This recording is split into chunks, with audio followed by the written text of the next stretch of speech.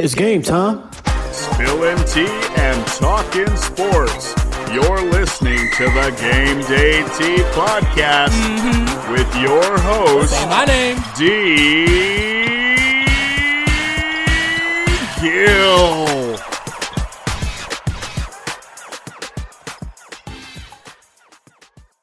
Good morning, good afternoon, good evening, good wherever you are, the time of day you are in right now. It is D. Gill, your host of the Game Day Tea.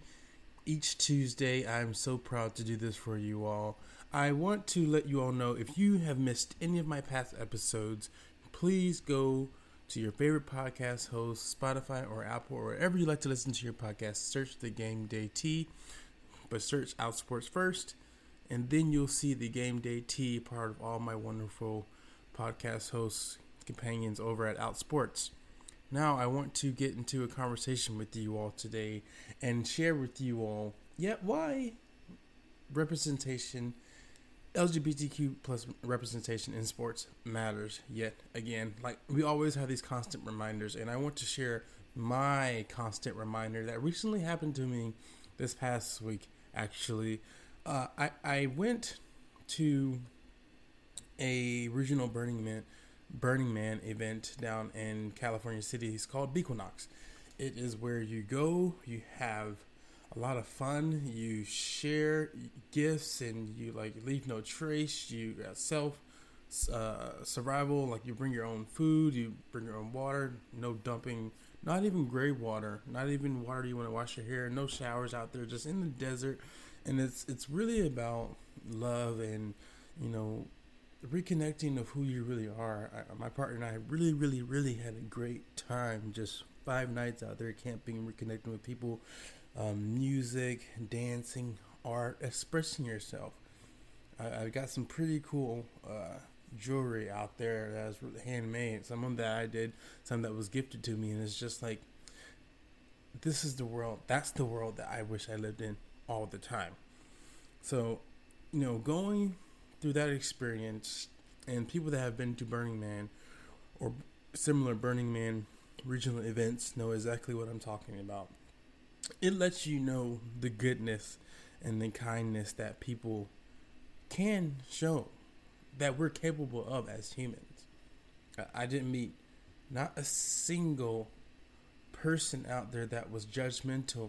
You could have walked around naked. You could have walked around fully clothed in a fur coat, 6 feet tall, white, black, Asian, whatever. Everybody treated you like one whole, the same person. That's the best way I can describe it. I've never, even at music festivals where we say, oh, plur, peace, love, unity, respect. This is a whole different ball game. I mean, these people actually live by their principles. That it works. It makes you feel like you're in a part of community that just gets what the world should be. There were even kids out there, and to the parents that brought their kids out there, bravo, because you're showing your kids what society could be like if we all just get along, share things, be creative, let your freak flag flow, as they say. It's just amazing, just such an amazing feeling. And I didn't want to go back. I went just out in the desert. I don't know what I would have done about food or whatever like that, but I just wanted to stay out in the desert.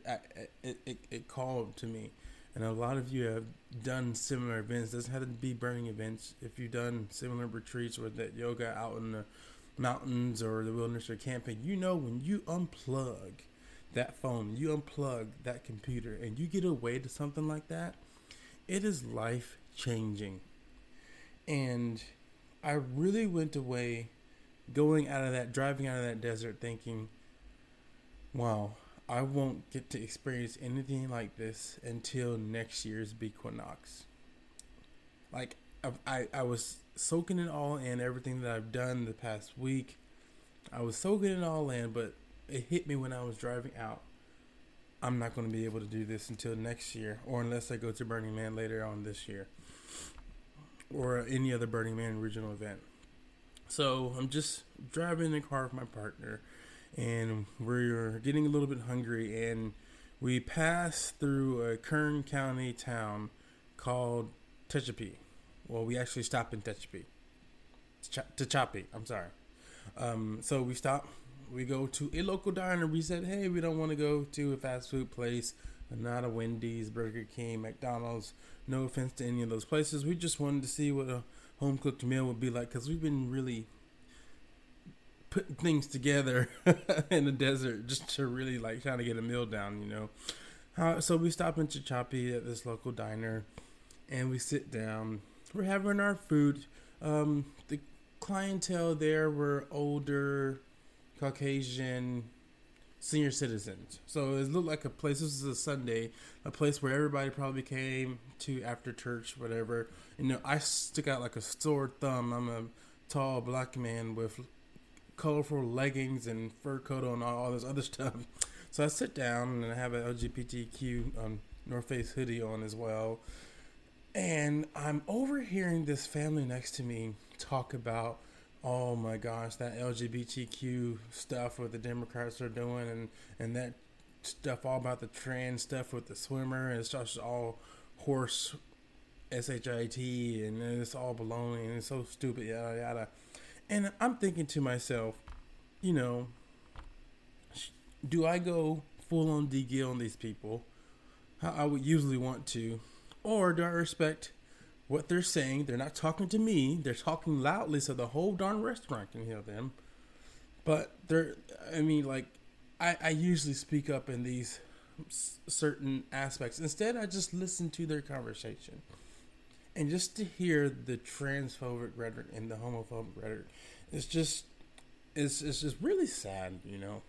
It's why we need representation in sports, because if I was someone who was not sure of myself, someone that was closeted, someone that had just came out, but their parents, my parents were just sitting at the restaurant with my parents, and my parents disliked me, and this person is basically yelling out what my parents think of my lifestyle. It's, you know how damaging that could be to that person if I wasn't secure in myself.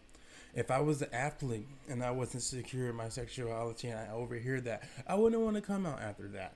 Because someone minding their own business with their family at another table is speaking so loudly of this transphobic, homophobic rhetoric that I can hear it at my table. And so when people tell you, oh, I don't care about this Leah Thomas thing, and this needs to just hush up, and I don't want to talk about it. When people tell you why do they have to have a pride night, when people tell you, oh, I don't care about what my friends do. I have gay friends. They're all cool to me. But I don't really participate in anything like that. When people tell you stuff like that, I want you to think of this story that I just told you now. I can go straight from the desert with people that are so loving and encompassing love and freedom of speech, but also showing you that who you are is okay, to be okay, to go straight out the desert and run into that almost immediately, y'all, is a reminder that this world has a lot of growing to do.